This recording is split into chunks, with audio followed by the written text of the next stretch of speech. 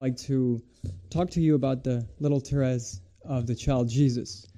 As you know, she is one of the patron saints of the Institute of Christ the King, along with St. Francis de Sales, St. Benedict, and St. Thomas Aquinas. She is the patron saint of missionaries and missions around the world. And as you know, the Institute also has a missionary aspect. Before starting this talk, I'd like to invite you all, members of Sursum Corda or young adult, if you're between 18 and 35 years old, you're invited to our annual retreat, 3 days retreat. This year we will be at the Shrine of St. Therese of the Little Flower here in Chicago. The retreat will take place beginning of August. You can check our Institute website. You will see that it's on the main page of our Institute website, and you can already register. We should be able to maintain this retreat this year from what I heard and what I know.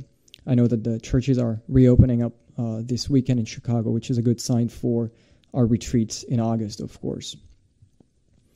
So let's, without further ado, let's start right away our talk and our contemplation, really, of the life of the little Thérèse. And I'd like to start first with this long quote, beautiful quote from Pope Benedict XVI. Dear brothers and sisters, he says, on a sermon for the Feast of Saint Therese, I'd like to talk to you about Saint Thérèse of Lisieux, Thérèse of the Child Jesus of the Holy Face, who lived in this world for only 24 years at the end of the 19th century, leading a very simple and hidden life, but who, after her death and the publication of her writings, became one of the best-known and best-loved saints, little Thérèse. She has never stopped helping the simplest souls, the little, the poor, and the suffering, who prayed to her. However, she has also illumined the whole Church with her profound spiritual doctrine, to the point that Pope John Paul II chose in 1997 to give her the title Doctor of the Church, in addition to that of Patroness of Missions, which Pius XI had already attributed to her in 1939. I'd like to invite you to rediscover this small, great treasure, this luminous comment on the gospel lived to the full. The story of a soul, in fact, is a marvelous story of love, told with such authenticity, simplicity, and freshness that the reader cannot but be fascinated by it. But what was this love that filled Therese's whole life, from childhood to death? Dear friends, this love has a face, it has a name, it is Jesus. The saint speaks continuously of Jesus. Let us therefore review the important stages of her life to enter into the heart of her teaching. End of quote. Again, this was Benedict XVI. So, our little Thérèse. She was from a modest family of Alençon.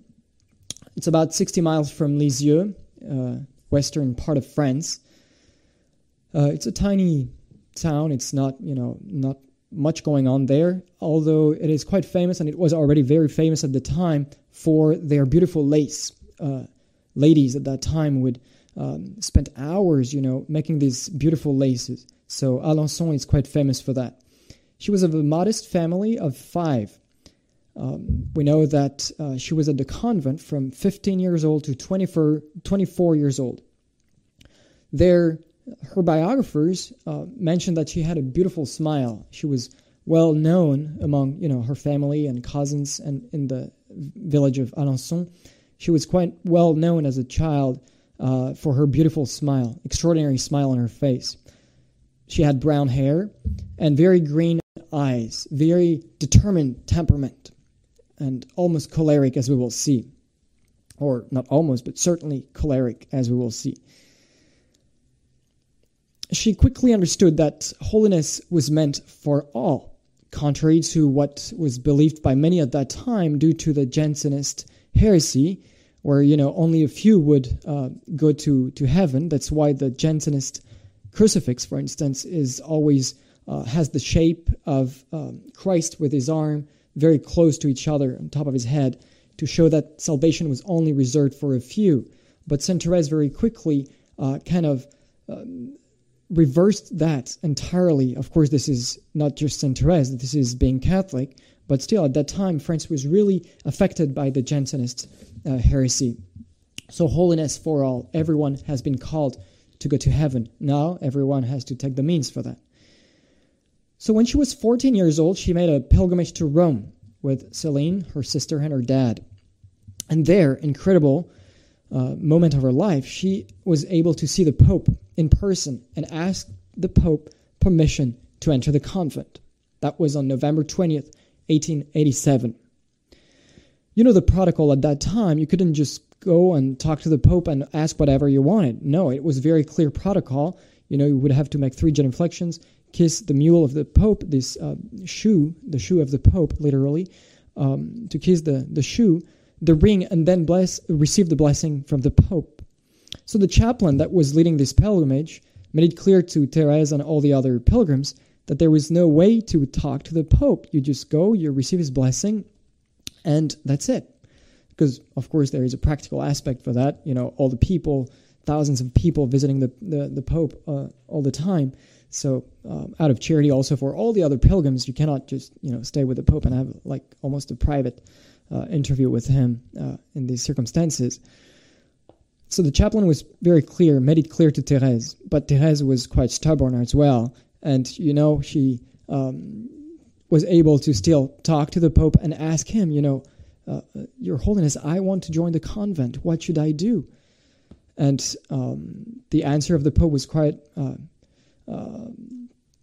clear. Some would say, it's the exact answer that a Norman, someone from Normandy, where Therese was actually from, that's the answer that someone would give. Not a yes, not a no, but just do what your superiors will tell you to do.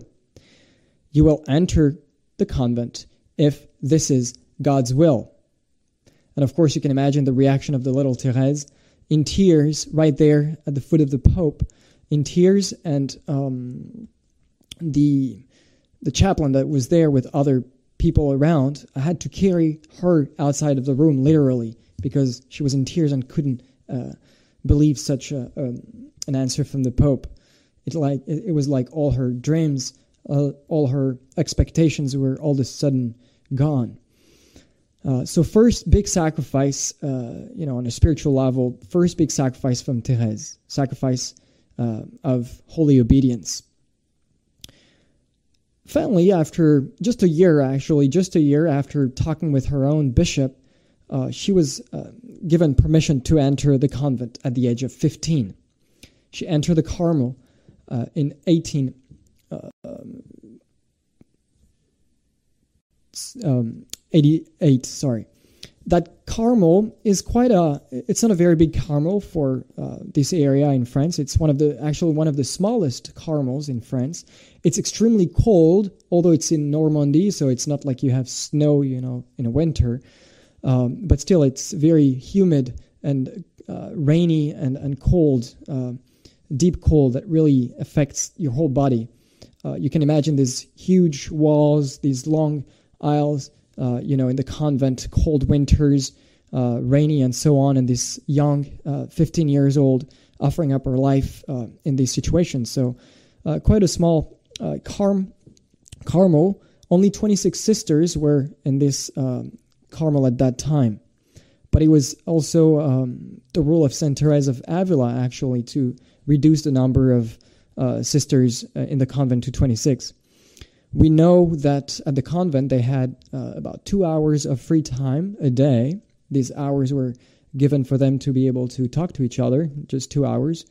Some would say that these 26 ladies in the same convent, Carmel, the same 4 walls, literally they were not allowed to go out. They had to respect the cloister. But some say that this is actually a proof of God's existence, and I think I can agree with that, to put 26 ladies together under the same roof without having them kill each other. So if you want a good proof of the existence of God, you can take that. This is truly a challenge of fraternity, the challenge of fraternity to live together in these community life, a life full of sacrifices, but certainly also full of joy. We know from the life of the convent, of course, that they would wake up at 4:45 in the morning. That gives you an idea, once again, of how strong these ladies were, to wake up at 4:45, and they didn't have like a nice, clock to wake them up, but they would actually use what we call a matraque. It's like a kind of a baton, you would call it a baton, but with two other parts that would hit each other, making very rough noise, and the sister would go in the whole convent and shaking that matraque to make that awful sound to wake all the sister up. They have to learn everything again when entering the convent. Sainte Thérèse, at the age of 15, she had to learn everything. The way she would walk, the way she would eat, the way she would talk with the other sisters, the way she would make her bed. We know that she was not the one making her bed at home until the age of 14, until pretty much when she entered the convent. Her sister Céline or Pauline, her other sister, would take care of that. So you can imagine this little Thérèse, how many sacrifices a day that represented for her. To learn all that, because you are no more a person of the world, you consecrate yourself entirely to God, and the community life makes it such that you have to relearn how to live together, because you will have to put up with that one sister maybe your entire life, when eating. So trying to do all these things the most proper way. And that's also, as a parenthesis, what we do also at the seminary, for instance. The rules we have when we wear the cassock. You cannot behave, as you would behave being in the world when you wear the cassock. You have to change to correct, your whole way of doing things, because it's no more you, truly. It's what you represent, the church, and for these nuns, the church as well, in a more specific way. They had meditation for an hour every day at the convent. And she says, it's interesting to see that, it's very encouraging for us, that she would fall asleep very often during this meditation. And it's funny that she actually, in the chapel there at the convent, one of the side altar, you can see, it's a small chapel, but you can see an altar decorated all around it, painted, and she actually painted this court of angels surrounding the altar, this court of angels, and you can see on the top left corner of one of the angels is actually an angel asleep. So she said, well, I wanted to represent myself being there, with the angels in the presence of God still, but, life is what it is. And so she would fall asleep during her prayers. Some would call it the St. Peter's meditation, because he was asleep in the Garden of Olive. This is certainly not something, we recommend, but human nature is always there. And if we can be like little children in the hands of God, well, let's let it be. She would say that a baby sleeping brings much more joy to his parents, or as much joy to her parents as a baby that is awake. I know certainly some of the moms watching the conference tonight are certainly thinking, it's true that when the baby is asleep, it brings quite some joy or some rest. They would have Mass, of course, every day, and lunch with reading. That's also what we have at the seminary. We have Mass in the morning, and then at lunch, for lunch and dinner, we have a reading.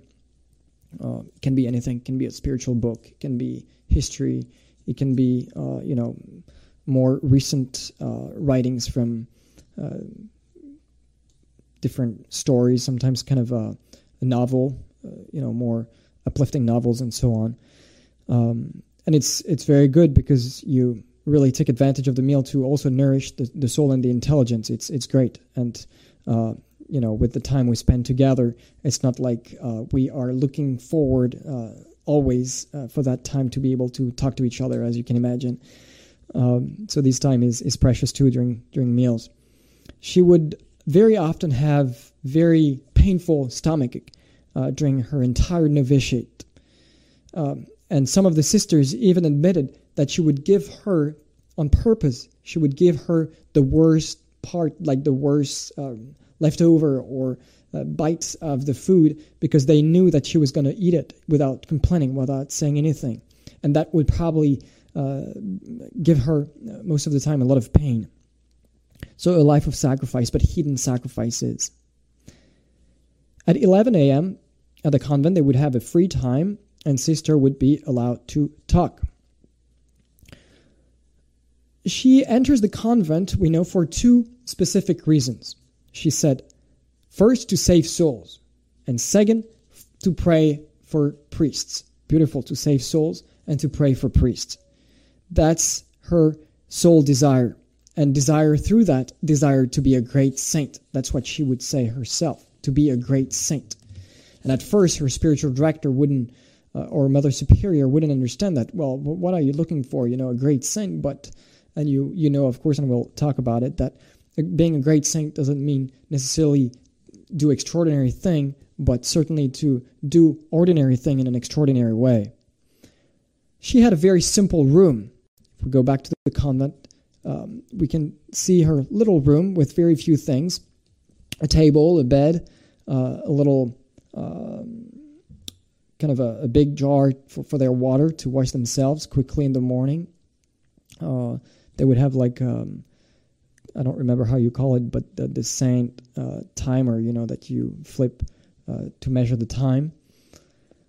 And beautiful to see that under her pillow, she would keep all the little prayer intentions that friends, family members, people that knew her would give her, would send her. And she would keep all these intentions right under her pillow to remember them and to be as close as possible to these people, even at sleep. So beautiful little devotion here of our little Thérèse.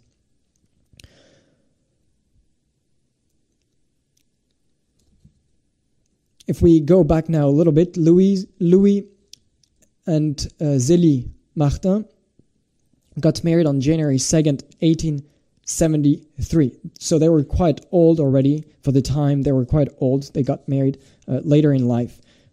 If I remember correctly, the story when Zélie, his wife, when she was in Alençon, walking on this little bridge, she saw Louis. And just at the sight of him, she said, I knew it was the right one. I knew he was my husband, going to be my husband. So beautiful little story here of the intimacy that right away connected the two holy Louis and Zélie. Zélie makes lace, of course, in Alençon. That's why they are in Alençon. We talked about this lace. And Louis, the husband, is quite a famous clocksmith for the town of Alençon. Interesting enough, if we look at the life of her parents, that will also allow us to understand better the life of Sainte Thérèse and the importance of this love in her theology, really.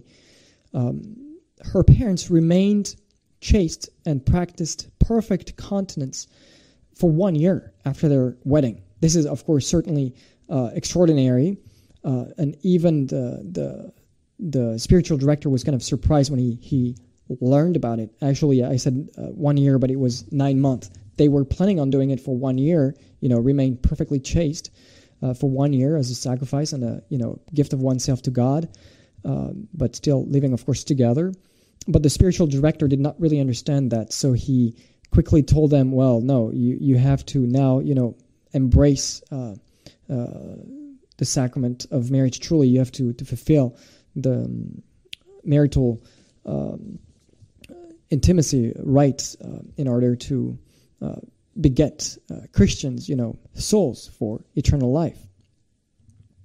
He helped them to understand the beauty of that vocation, because they had such a high expectation of marriage and spiritual life. They really wanted to be saints, and they thought, well, we have to remain chaste, and practice continence in order to be holy. And the spiritual director, of course, explained that, no, this is not what it's all about. Marriage, sanctification of marriage, go through also procreation and education of children, as you know. So after that, these 9 months of continence, she got pregnant after that and had her first baby. We know Marie Pauline, Léonie, Céline, et Thérèse. She's the last of 4 children. We know that Zélie had 4 miscarriages, the little Joseph, another Joseph, Hélène, who was 5 years old when she died, and another Thérèse. We quickly realized that her mother, Zélie, had a terrible breast cancer. She couldn't give the milk that was necessary for the survival of La Petite Thérèse. So after many considerations, Zélie decided to send her little Thérèse to a family that she knew, a very poor, very simple family, away from Alençon, a family of farmers. But she knew the Taillé, the Taillé family. So she took Thérèse there, knowing that Mrs. Taillé was going to be able to give the milk that was necessary for Thérèse, because she was almost dying at that time. In the first year of her existence, she couldn't drink the milk that her mom was giving her. They even tried like normal milk mixed with water, which would have literally killed her. So she was extremely fragile, and her mom quickly realized that, and so she had to find a nurse to take care of the little Thérèse. And quickly, despite this difficult start in life, as we could say, quickly, though, everyone realized how strong of a temperament Thérèse had. Very choleric.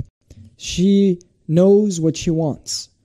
Her parents, of course, against that, some might think, well, they should try to be even more strict, or more to correct her in a harsh way. But no, and that's probably what made them holy, Louis and Zélie. They chose meekness, tenderness over harshness. Strong love first between each other, and then strong love, beautiful love between every member of the family. Every Monday, that shows also their charity. And remember, charity first starts at home among ourselves, and then from this overflow of charity, we can help others. So every Monday at the Martin's house, they would welcome anyone who would be in need, any poor soul out there that would need food or anything. So they would always have open house on Monday with the table available, with a meal ready for whoever would show up and ask for help. They would have their daily evening prayer, of course, ardent faith, a strong faith that we see. God is truly the heart of the family and the family life. Dramatic event. We are now in December 1876, just before Christmas. They, of course, know about this pain that the mother has, but this is truly just before Christmas of 1876 that they realize that Zélie is dying of this cancer. It is certainly a desolation for her. She only have a few months left to live. But she redoubled her trust, confidence in God, her prayers, and the family becomes even more united in this suffering. In August 1877, just a few months later, she passes away. Thérèse truly feels abandoned. This is her first traumatic impact really on her soul that will have some serious and grave consequences in the future, as we will see. Once again, Thérèse feels abandoned. This is the first abandonment, we could say, the life of Thérèse. She is still very young. Louis, the husband, decides to leave everything. He moves from Alençon to Lisieux. Again, we are about 60 miles away now. And buy this quite a big house, not so big for the time. We see quite many houses like that in this area. But he buys a nice house, Les Buissonnets, Buisson is like bushes, so there were probably like lots of bushes around the house. Les Buissonnets. Also because he wants to be close to his brother in Lisieux. Big change for the family, and big change for Thérèse after this first dramatic event in her life. She is a totally different person from now on. She becomes incredibly introvert, which was certainly not the case before. Remember, she was extremely choleric. If she wanted something, she would make it clear to everyone. But after this first dramatic event, everything changes. She's extremely shy, extremely quiet. She can only feel safe when around her sisters and her dad. Thérèse become almost, as we could say, a whiner. Anything, extremely sensitive to little thing that would happen to her or that people would tell her. She feels extremely uncomfortable with society, except once again with the family. She cannot separate from her sisters. See, she's extremely fragile, literally traumatized. Pauline becomes her mother at that time, and at the request of Thérèse. And then with this relationship with Pauline, she kind of become more temperamental, more capricious, in a more hidden way, because she would not react like that in society with people around her. But within the family life, she kind of becomes quite sensitive, to anything too at home, which again was not the case before. An interesting fact: she has to have the best grades, at school. At that time, she was kind of what we would say today homeschooled. Her sister Pauline would take care of her education. She was very bright, very smart, and very much more advanced than other people of young girls of her age. As I said, she's very close to her father. She would call him her beloved king. And she would say, this is beautiful to see that, and that's certainly why we could say that they are truly saints, her parents. She would say herself that to know how saints would pray, I would simply have to watch my dad, look at my dad when he was praying. That's beautiful. How many of us can say that of our own dad, or maybe of ourselves? When I pray, can I expect others to see the saints? Of course, not in a prideful way, but very humble way. There is an interesting fact also that we have to mention now. She was only, I think, about 8 years old. She had a very interesting vision while at home. I think she was staying in her room on the second floor of the house, and she saw by the window in this little garden. If you go in Lisieux, you can see this little tiny garden, very nice, a lot of flowers. She saw her dad passing by with kind of a cloth, a veil covering his face and kind of bent down. And she was always surprised, and she yelled at him, she was, Dad, what are you doing? And she went outside, and her sister came after her, and no one was there. So she knew that was kind of a mysterious vision, and it's only years later that she understood what that was. We will talk about it. So keep that in the back of your mind, this little mysterious vision of Thérèse and her dad. So now our little Thérèse is 8 years old. She finally goes to school with Benedictine sisters. As I said, she's quite advanced in studies, so she has around her in the same classroom, she has much older classmates, which of course begets jealousies. She suffers from it. Remember, she's extremely sensitive. So first, there is some, legitimate reasons if she was bullied by other girls in the class. That's sufficient reasons to be upset. But also, we have to keep that in mind. She was not a saint yet, and she was extremely sensitive, and which is most of the time a sign of lack of humility. Pauline, second drama.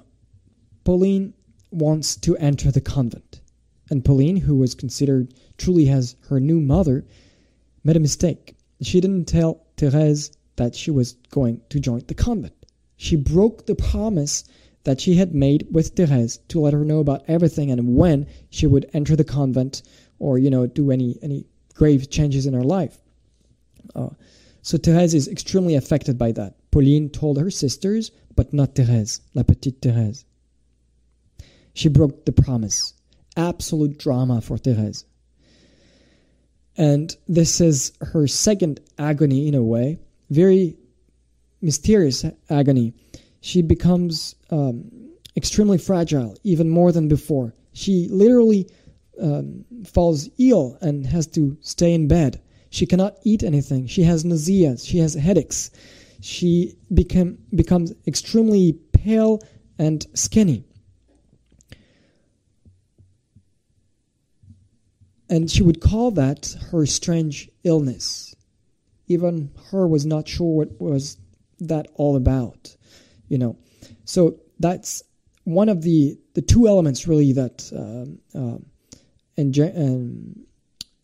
started this disease in Thérèse. First, the fact that Pauline broke the promise, and second, the fact that one day while visiting one of her uncles and playing with him, the uncle started talking, about her mom, Zélie, and praising her virtues, her good qualities of a mother, and so on.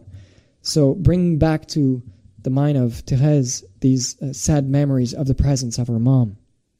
So that's why also truly affected the soul of Thérèse and her mind, and she started this strange illness, strange disease.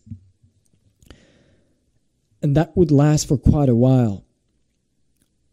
And extraordinary event in the life of Thérèse. The Vigil of Pentecost. So we're not too far from there. Vigil of Pentecost, 1883. She is now 10 years old. 10 years old. She cannot even recognize her own sister Marie when entering the room. She's still in bed, sick. She cannot even recognize her sister. Her three sisters are right there at the foot of the bed, praying, kneeling and praying to Our Lady. And at the back of the room, you can see this beautiful statue of Our Lady, of Victory, with this beautiful smile on her face. Our Lady of the smile. And all of a sudden, according to Thérèse herself, Our Lady, she says, Our Lady seemed so beautiful. I had never seen anything like that before. So beautiful before. But most of all, her smile on her face. And that's what Thérèse will call this manifestation. We don't know. She said it herself. She doesn't know if it was truly an apparition, if it was just her mind.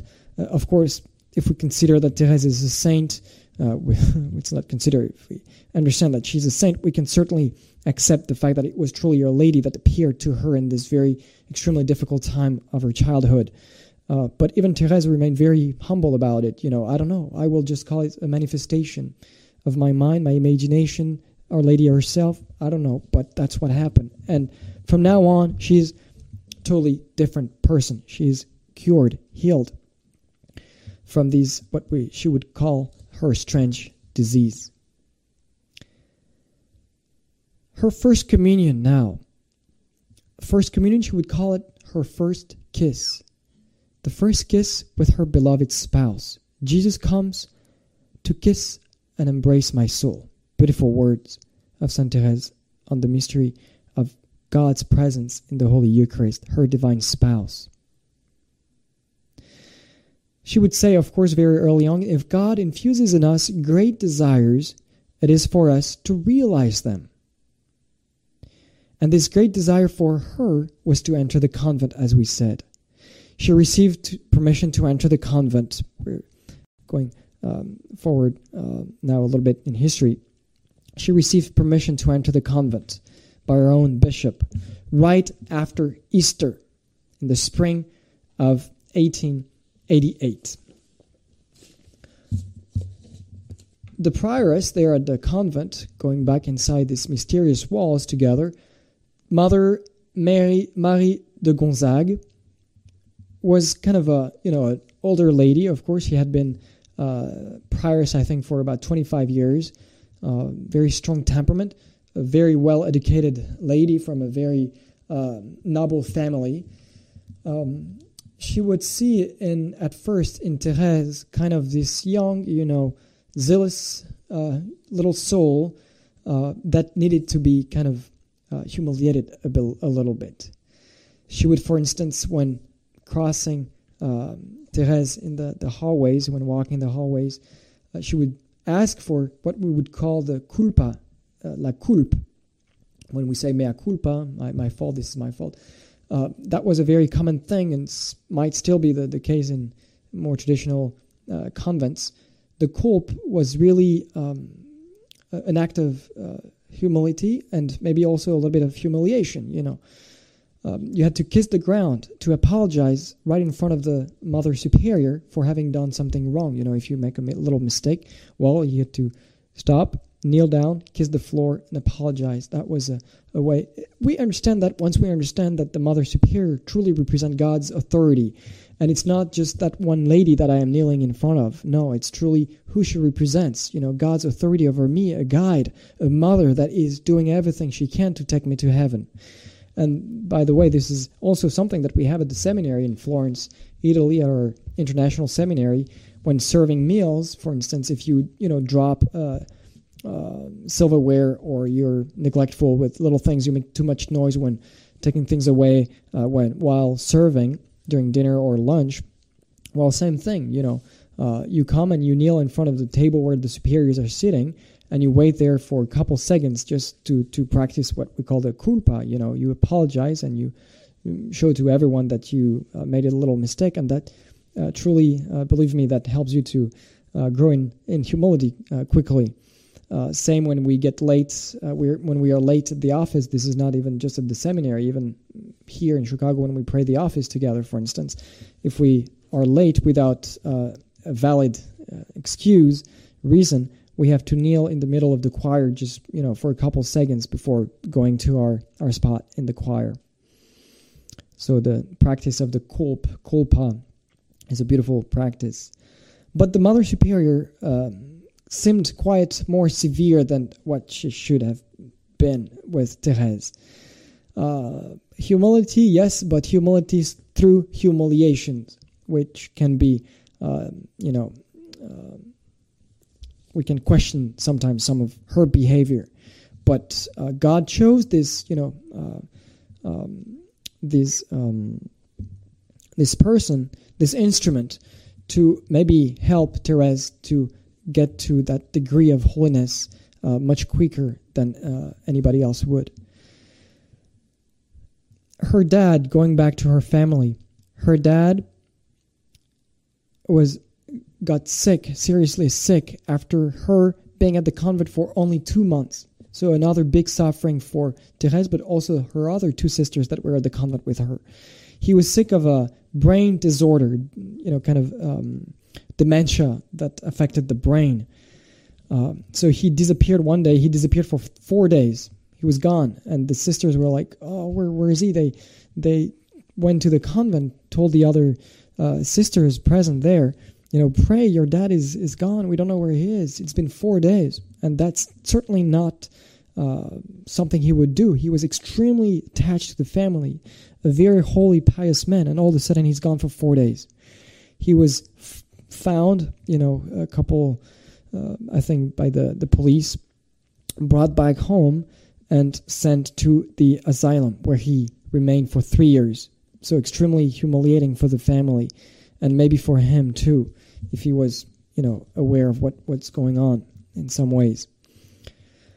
And that's what Thérèse, that's at this time, I think she made the connection between the vision she had, at her home of her dad covering his face with this veil. She understood that his intelligence, the eyes, his intelligence was going to be veiled in some ways. And that's the dementia that was being going at that time. just a little fact also at the very end of his life. It's beautiful. He went to the convent to see his daughters there, and still with dementia. He was in a wheelchair, brought up to the main gate there. He was able to see his daughters, and the only thing that he did was pointing to heaven like this with his finger, simply to, maybe in a moment of conscience, to tell them all, well, this is the last time I see you, and I will see you again only in heaven. Beautiful, holy man. She received the habit, of course, when joining the convent, and dressed with this beautiful wedding dress, as you can, probably from the pictures of the reception of the habit by our sisters, the Sister Adores. We follow also this beautiful tradition of the giving of oneself and dressed with a wedding dress. This is now your espousal with the King of Kings. She pronounces her vows in September 8th, 1890. And that without, suffering, without, she had extremely difficult and lasting doubts right before receiving the habit. An interior voice was constantly trying to convince her that she had no vocation whatsoever and that she had to go back home.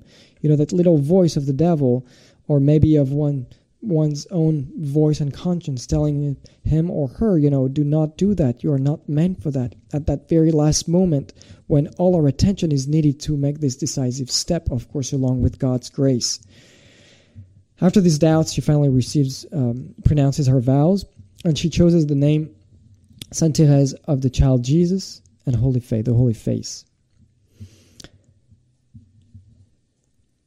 Also, she made the connection between her dad, veiled like that because of his dementia, but also connected with the Passion of our Lord. That's also why actually she chose this second title in her name, and the Holy Face, the face of Christ that was veiled not only in the tomb, but also when he was being spit at, and accused of everything and maltreated by the people just before facing his passion. They put something around his eyes to cover his face. And, remember when they were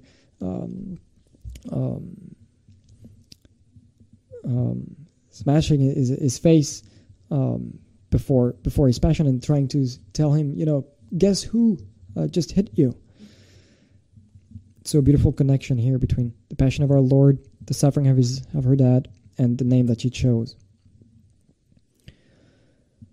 Unfortunately, one day she would get extremely sick while cleaning the windows at the convent. You can imagine, once again, this big cloister, beautiful cloister with all these windows, because it was quite of a recent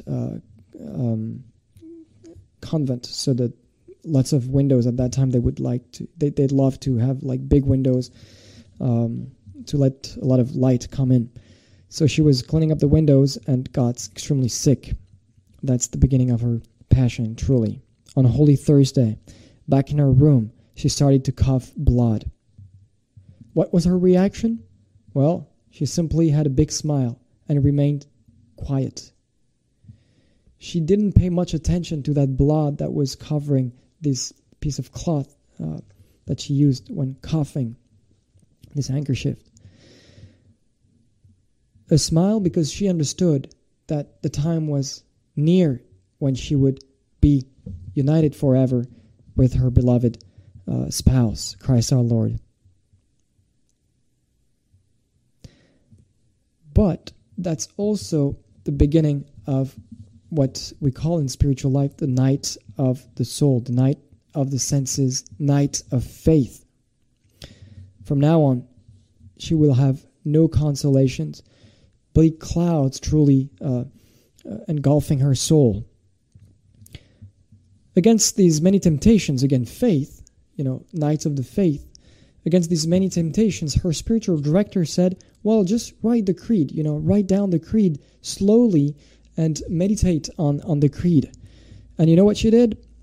She took a needle and poked her finger, the tip of her finger, and she had these the Gospels that she would keep like this tiny little book in her pocket right there, right close to her heart, truly. She would take these Gospels, poke a finger, and take the blood coming out of her finger and write down every single letter of the creed. And we still have this book, this little, the 4 Gospels with these whole creed written with the blood of La Petite Thérèse. So beautiful little sacrifice, to see that her faith, despite all these clouds, all these suffering, all these doubts, was stronger than ever because reaffirmed not only with her intelligence, but with her own blood.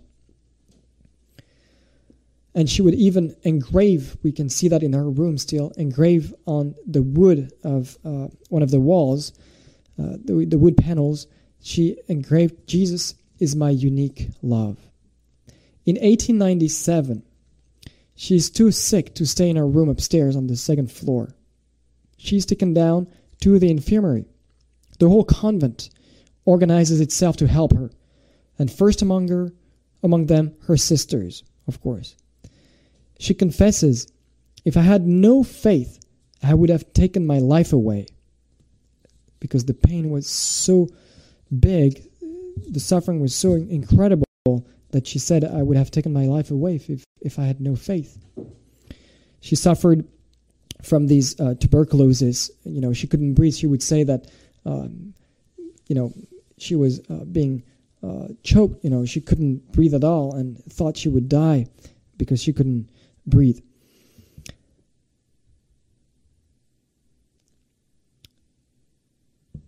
She suffered in an incredible way. And on September 30th, 1897, this is truly the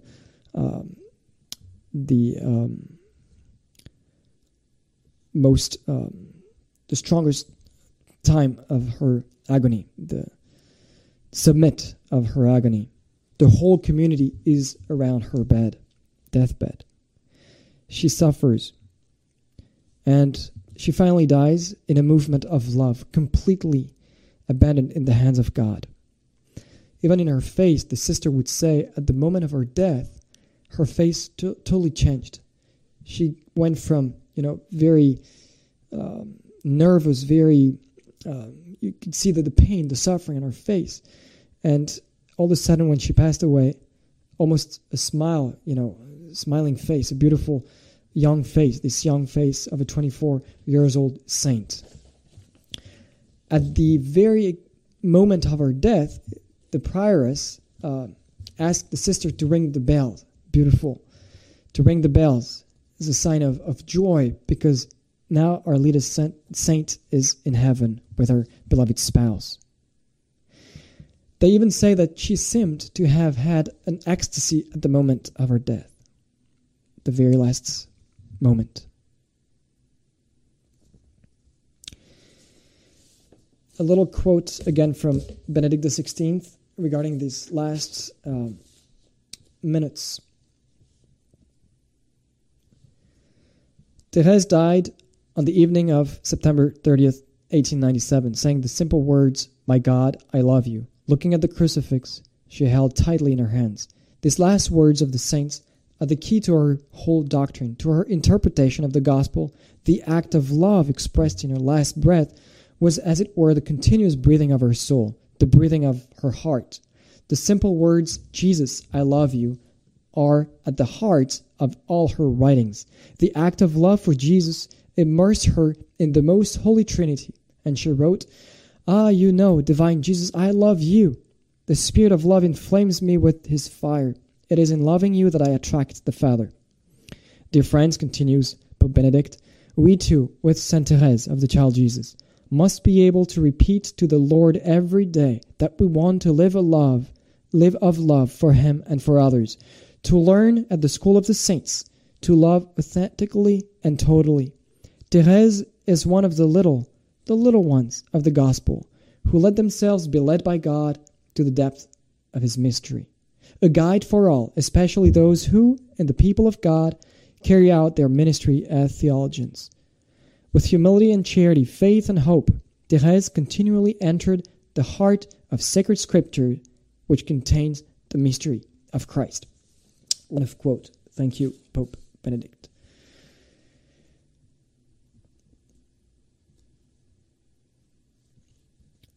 As a little parenthesis here, since we are concluding with the life itself of our saint, a beautiful connection between the shrine here in Chicago and the shrine in Lisieux. As you know, where we are right now, these walls, where I'm giving the conference right now, these was a Carmelite house for many decades in Chicago. The church itself that burned down, that we are trying to rebuild to make the national shrine of the Institute of Christ the King. This very church was the national shrine of Sainte Thérèse of Lisieux for many decades. And this very house fundraised a lot to be able to help the different communities in France, and especially the convent in Lisieux, to restore the church, the convent, the house of the Zélie and Louis Martin, because there were so many pilgrimages, so many people visiting, so they needed, some funds to keep that in good shape and be able to welcome everybody. So this very house right now was extremely important in the process of canonization of Sainte Thérèse. And interesting enough, the church itself, which is right behind me, the church first big ceremony, the inauguration of the church in 1925, correspond, of course, to the canonization of Sainte Thérèse. And we can expect, it's totally possible, that in 2025, which would mark the 100th anniversary of the founding of this church, plus the canonization of Sainte Thérèse, would correspond to maybe the reopening of our shrine here, our national shrine of the Institute. So let's pray, and let's certainly trust in God's divine providence. It's always interesting to see how God works through dates as well. So now let's see a little bit more about the spirituality of Sainte Thérèse. A childlike spirituality, truly. Spirituality of a child in the presence of his or her father. Childhood. What are the native qualities of a child in general? Well, he is well aware of his imperfection and faults. He easily asks for what he needs. He's not really responsible yet, but he expects everything from others. And you can see, of course, the connection with our spiritual childhood, expecting everything from God. We know that we are in need of him, that from ourselves we can't do much, like a little child. Most of all, after baptism, the baptism of the child, one can certainly admire the simplicity of that child and the understanding now of his frailty. Simplicity of the child that we have to follow in our spiritual life. Being quiet, straightforward, Say what you think. Say what you need. Ask for what you need without affection. That's what the proper of a baby, of a toddler. He doesn't think much, but he asks for what he needs. Shows himself how he is truly. And that's the attitude we should have also in our spiritual life in regard to our relationship with God. He knows that he needs his parents. Being aware of his frailty will foster, of course, humility in that soul. We can see the analogy with the little child, this simplicity, this humility, trust, and confidence that Sainte Thérèse practiced her entire life, especially in the practice of the three theological virtues, faith, hope, and charity. And he said, remember our Lord himself, truly I tell you, unless you change and become like little children, you will never enter the kingdom of heaven. And the Pope, Pius XII, you must not believe that youthfulness is an obstacle on the road to perfection, even consummate perfection, sanctity. Years earlier, his predecessor, Pius X, had exclaimed talking about early and frequent communion, there will be saints among the children. Childhood, now if we follow up on that path, after childhood we have the time of teenagers, when we become a teenager. From simplicity to duplicity and pride, the child becomes more selfish and focuses more on human virtues such as courage or prudence, not making a clear distinction between virtuous prudence and a false prudence to cover his sins and disorders. Life teaches him quickly, this little child, the cost of injustice and shows him a higher justice, a superior justice, and he now has to pick which road to take. If faithful to his prayers, he will hear in his heart, "Without me, you can do nothing." Saint Therese teaches us where we can find these principal and essential virtues of God's little children. And following her footsteps and teaching, we shall find what we ought to be on a supernatural level, minus our imperfections. This spiritual child must be simple and upright, honest, excluding any lie, hypocrisy, not trying to be what he is not. Saint Therese would always say, live that adage truly, be who you are, 100%. The eye is the light of the whole body, so that if the eye is clear, the whole of thy body will be lit up, says the Book of Wisdom. I'm sorry, I have to hurry a little bit since we have Compline in about 25 minutes, which I hope you will watch. I will have to stop the streaming to switch to Compline, so don't be surprised after the conference. If I turn off the streaming, I will have right away after that the streaming for Compline starting at 8:55 Central Time. This way of spiritual childhood, I wish I could spend more time on that, but at least I hope this gives you a foretaste of the spirituality of Saint Therese, and you will literally plunge into her spirituality through her book, especially the Story of a Soul. This way of spiritual childhood unites perfectly together virtues that would seem at first opposite, strength and meekness. I talk about it very often at camps for the little ones. Strength and meekness, simplicity and prudence. According to our Lord himself, "Behold, I sent you out as sheep in the midst of wolves. So be wise, be prudent as serpents, and innocent, simple as doves." So we have kind of these two aspects of the spiritual childhood, like the teenager, more strong prudence, the virtues that he would practice more, and then the child himself, meek, more simple. So really a spiritual infancy that we are invited to follow with Saint Therese. To remain small, she would say, means to acknowledge one's own nothingness, to expect all from the good Lord as a small child expects all from his Father, not to be worried about anything. It is to recognize our nothingness, to expect everything from God as a little child expects everything from his Father. It is to be disquieted about nothing and not to be set on gaming our living. To belittle is not attributing to oneself the virtues that one practices.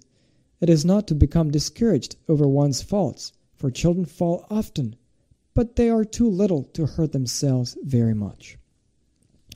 And this beautiful quote, apologizing, it's in French, so I'll give the best translation I can. Even among poor people, as soon as the child remains very small, very little child, we give him everything that is necessary for him or for her. But as soon as he is now a grown-up child, his dad would tell him, "I don't want to give you the food you need anymore. Do and work and get your food by yourself. You can take care of yourself now." But it is because I do not want to hear that from my dad that now I prefer to remain small. I do not want to grow. I feel incapable to earn my own life, to make money in a way for my own life, in a spiritual sense. I am incapable of earning eternal life by myself. So I remained this little child, having no other occupation, no other pleasure than to pick up the flowers of love and sacrifice, and to offer them up to God for His good pleasure. Beautiful. So you remain a child, expecting everything from He alone, who can heal you, cure you, and take you to heaven, like a father, or a mother holding her child in her arms. To me, He has given His infinite mercy, and it is in this ineffable mirror that I contemplate His other divine attributes. Therein all appear to me radiant with love. His justice, even more perhaps than the rest, seems to me to be clothed with love. And the last lines of the story of a soul, I have only to open the Holy Gospels, and you can imagine this little book that she would carry here on her heart. I would open up the Gospels, and at once I breathe the perfume of Jesus' life, and then I know which way to run. And it is not to the first place, but to the least that I hasten. I feel that even had I on my conscience every crime one could commit, my heart broken with sorrow, I would throw myself into the arms of my Savior Jesus, because I know that He loves the prodigal son who returns to Him. So a theology, spirituality, truly based on trust, confidence, and love of God, which is extremely similar to the spirituality of St. Francis de Sales, as you know. I don't have time here to make a comparison between the two, or better, the connection between the two spiritualities. But if you read St. Therese and you listen to the other talks we gave on St. Francis de Sales, you can see that it's truly transparent that she knew St. Francis de Sales and loved his spirituality, all based on trust, confidence in God, and humility and love. And finally, to conclude, and that will be my last words, and I thank you for watching this conference tonight. I hope this was a little bit helpful and helped you to understand better the life of the little Thérèse. She remains incredible saint for our time, when we can feel so discouraged at the sight of our imperfections, our sins. Again, we see that holiness is for all. There is no other alternative. We have been created to be holy, to become saints. And God gives us the means to do so, to become so. Up to us now to accept these, to embrace His love, and to one day be reunited all together in heaven. So here is a quote from the Bull of Canonization of Saint Therese of the Child Jesus and the Holy Face. In our present needs, let us all invoke the patronage of Saint Therese of the Child Jesus, that by her intercession a shower of roses, that is, of the graces we require, may descend upon us, all of which we solemnly affirm out of the fullness of the apostolic authority, and if anyone contravene our decree, he shall incur the wrath of God and of St. Peter and St. Paul. Saint Therese of the Child Jesus, pray for us. In the name of the Father, the Son, and the Holy Ghost. Amen.